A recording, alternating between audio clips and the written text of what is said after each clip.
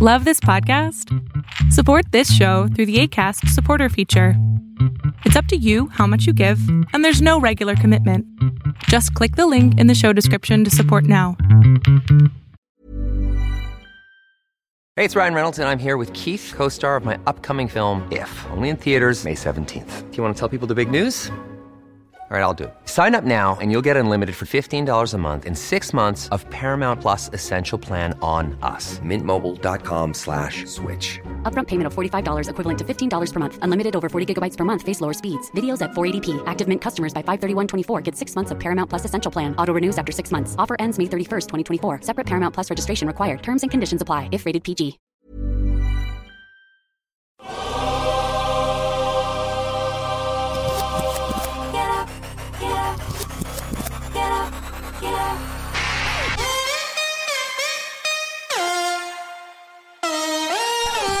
Welcome to On the Ball with Rick Bucher. Here's your host. Let's send it over to Rick Bucher. Rick Bucher.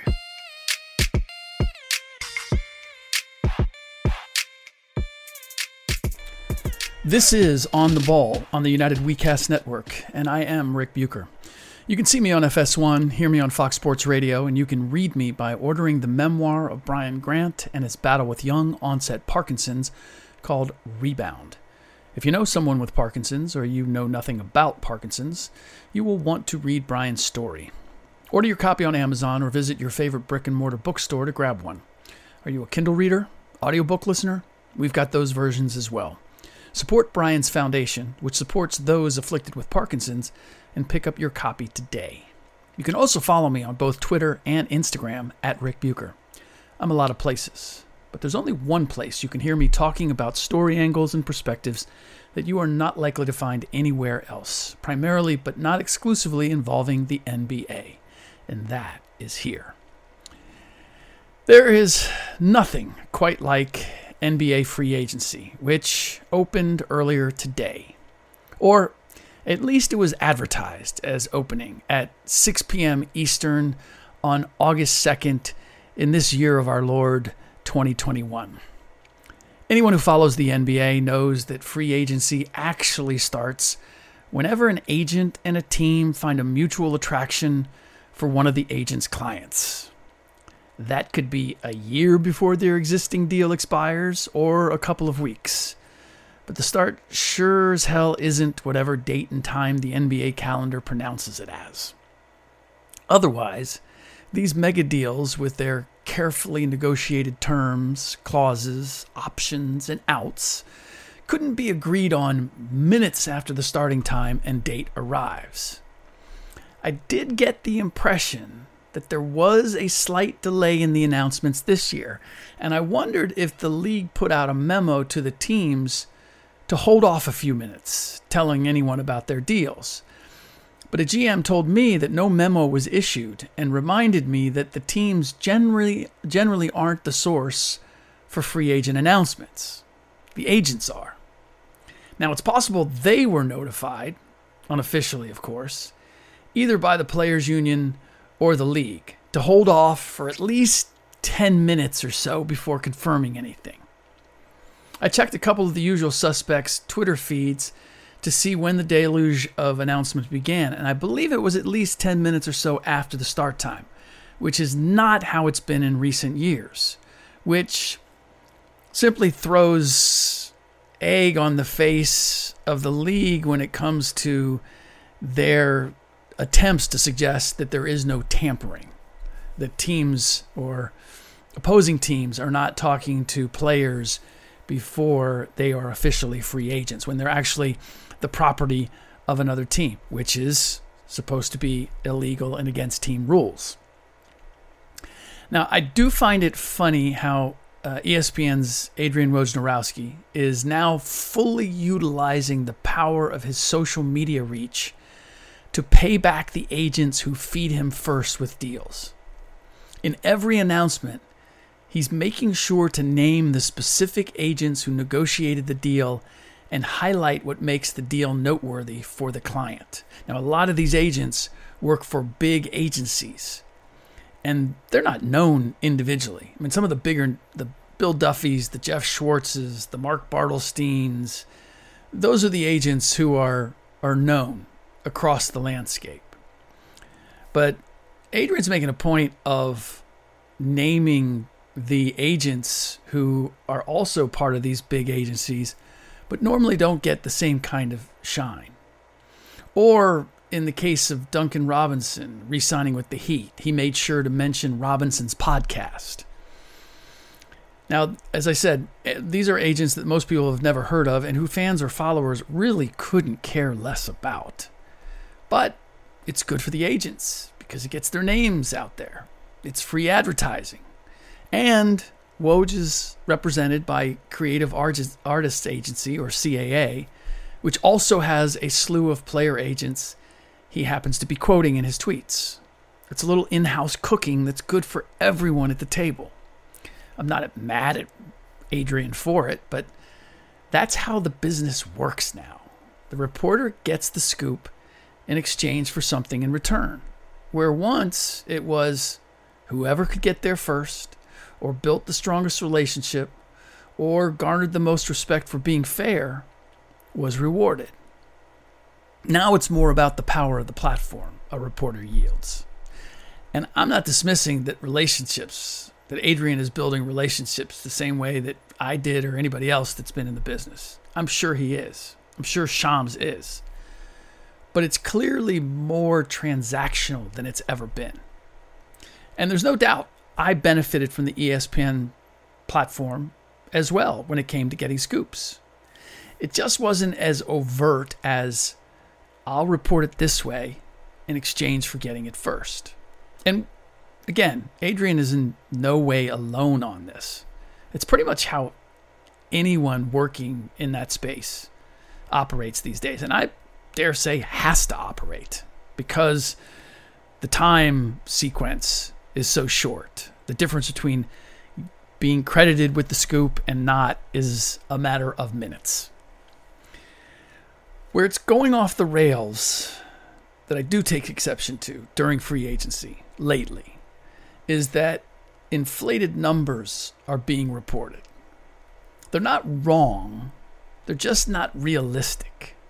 They include sizable bonuses for such difficult to reach accomplishments as league MVP, first team All-NBA, or winning a championship.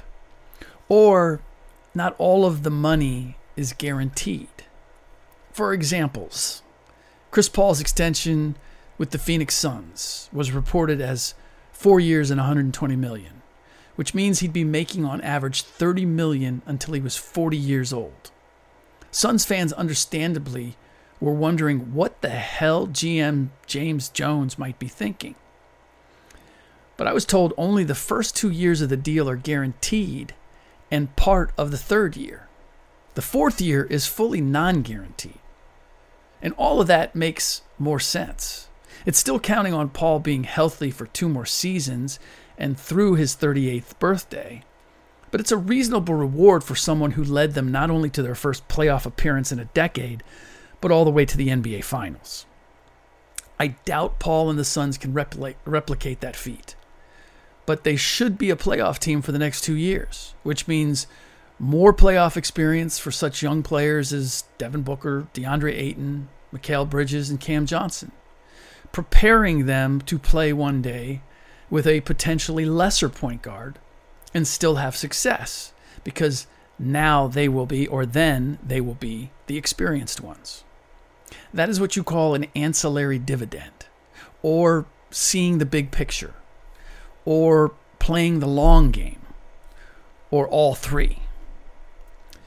Trae Young's reported extension of $207 million for 5 years was an example of a deal where every possible bonus was included in the total number, even if the achievements are extraordinary to earn the bonus. Mike Conley's extension with the Jazz was reported as a 3-year, $72 million extension, which would be crazy. $24 million a year for a point guard who will be 36 in the last year of the extension, who was an all-star for the first time. As for Trae's reported extension, $207 million. I can't stop saying that. $207 million for 5 years, I've been told is actually closer to $172 million for 5 years.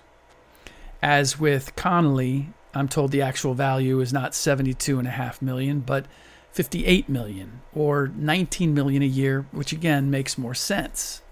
Evan Fournier's $78 million deal with the Knicks is equally inflated. By how much and in what way, I don't know yet. So, how are these inflated contracts created without being an outright fabrication? This is how. Hey, it's Ryan Reynolds, and I'm here with Keith, co-star of my upcoming film, If, only in theaters May 17th. Do you want to tell people the big news? All right, I'll do it. Sign up now and you'll get unlimited for $15 a month and 6 months of Paramount Plus Essential Plan on us. MintMobile.com/switch. Upfront payment of $45 equivalent to $15 per month. Unlimited over 40 gigabytes per month. Face lower speeds. Videos at 480p. Active Mint customers by 531.24 get 6 months of Paramount Plus Essential Plan. Auto renews after 6 months. Offer ends May 31st, 2024. Separate Paramount Plus registration required. Terms and conditions apply if rated PG. Let's say there's a $1 million bonus each year of a 5-year contract if the player wins a title in any 1 year, or $1 million each time he makes first team All-NBA, or $1 million for every year he's league MVP. Now, realistically, he'd be doing really well if he accomplished each of those goals, say, once over the next 5 years. But if we ignore what's realistic and just look at it as what can be potentially made, it's an extra $15 million added to the value of the contract. Whoever is reporting the number can get around reporting the bigger number and still claim accuracy with a little wordplay by saying it could be worth as much as, without detailing how they'd have to get there. One of the teams that garnered a lot of buzz in free agency, or the opening of free agency, was the Miami Heat, adding Kyle Lowry in a sign-and-trade with Toronto, and PJ Tucker, and extending Jimmy Butler and Duncan Robinson. Color me only mildly impressed. I'm not convinced PJ Tucker has anything left. I'm glad, as I've said, that Lowry opted to go to a competitive team rather than, say, the New Orleans Pelicans. But I'm still not sure they're any closer to a title if they have to have Robinson and Tyler Hero defending for an extended period of time. Not against the best teams. It solidifies them as a playoff team, arguably a first-round home court advantage team. But not much more than that. Milwaukee is still better. Brooklyn is still better. Atlanta should be too. And Philly still could be. Maybe I'm showing my bargain shopping ways, but the moves I liked the most were the ones where the impact could be much greater than the actual money spent.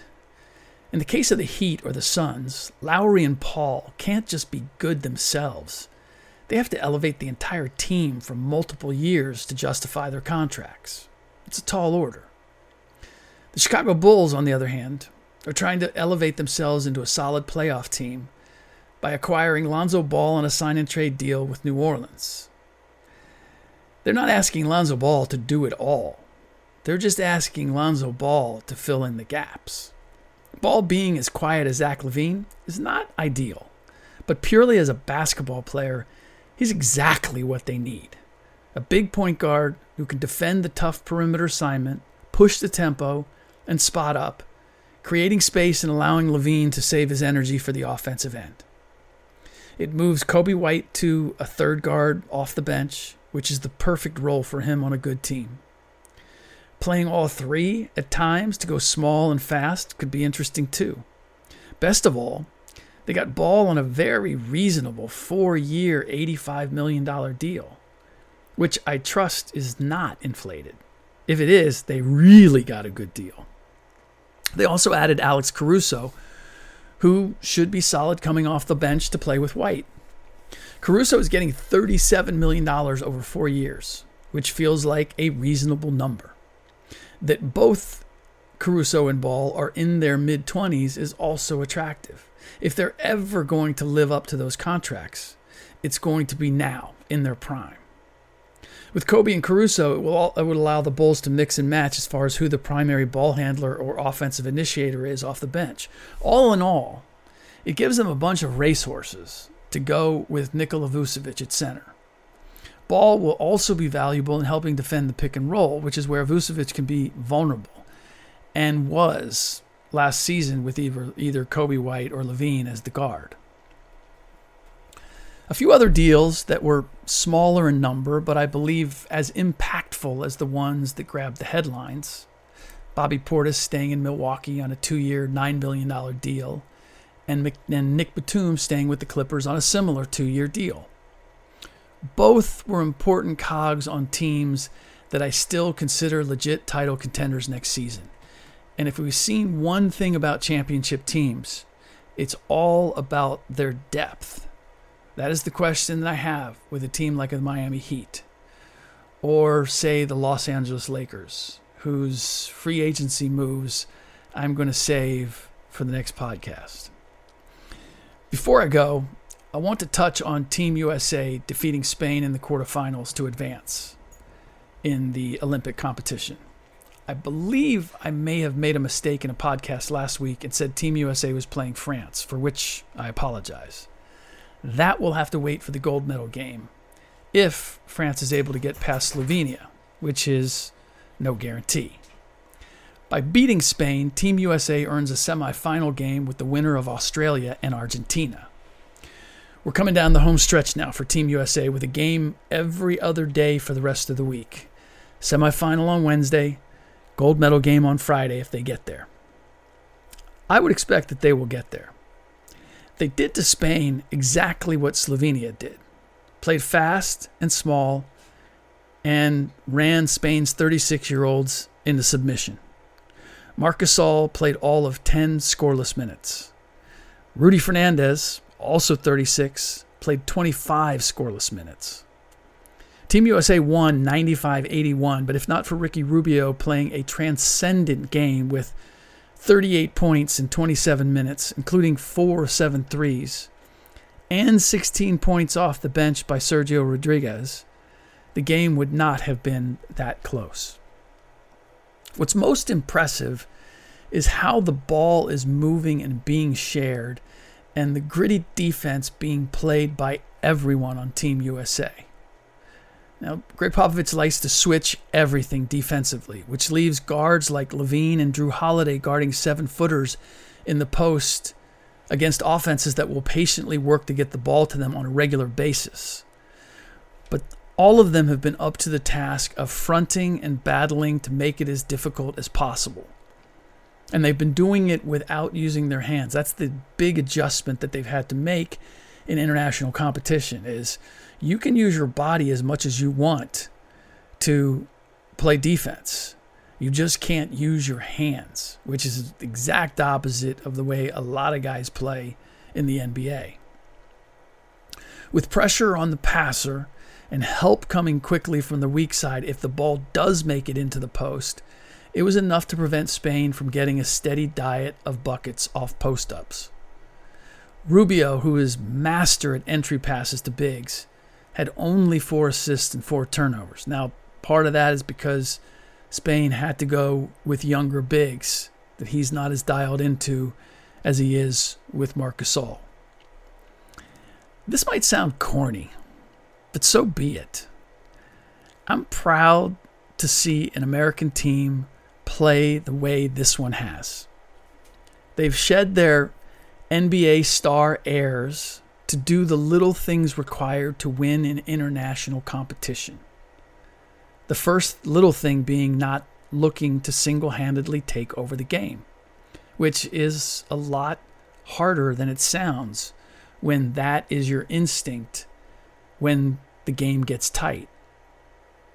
Devin Booker is the only one who has lapsed into that, and it's stuck out like the proverbial sore thumb. They are playing like a true team, and they're playing like it matters. And for that, I'm grateful. All right, that does it for this episode of On the Ball on the United WeCast Network. Please rate and review the show on iTunes or wherever you get your podcasts. As I said, in the next episode, I'm planning to break down all of the moves by the Lakers. They have added an array of 30-somethings that, in the face of what they're trying to do, makes sense, but I can't help but feel as if they might be facing the same fate as Spain and its older squad did against Team USA. But we'll get into it in the next episode. In the meantime, as always, thanks for listening.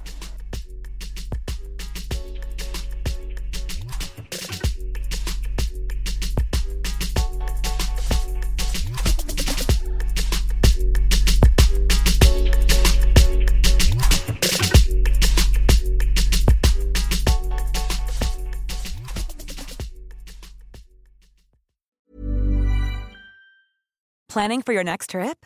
Elevate your travel style with Quince. Quince has all the jet-setting essentials you'll want for your next getaway, like European linen, premium luggage options, buttery soft Italian leather bags, and so much more. And is all priced at 50 to 80% less than similar brands. Plus, Quince only works with factories that use safe and ethical manufacturing practices. Pack your bags with high-quality essentials you'll be wearing for vacations to come with Quince. Go to quince.com/pack for free shipping and 365-day returns.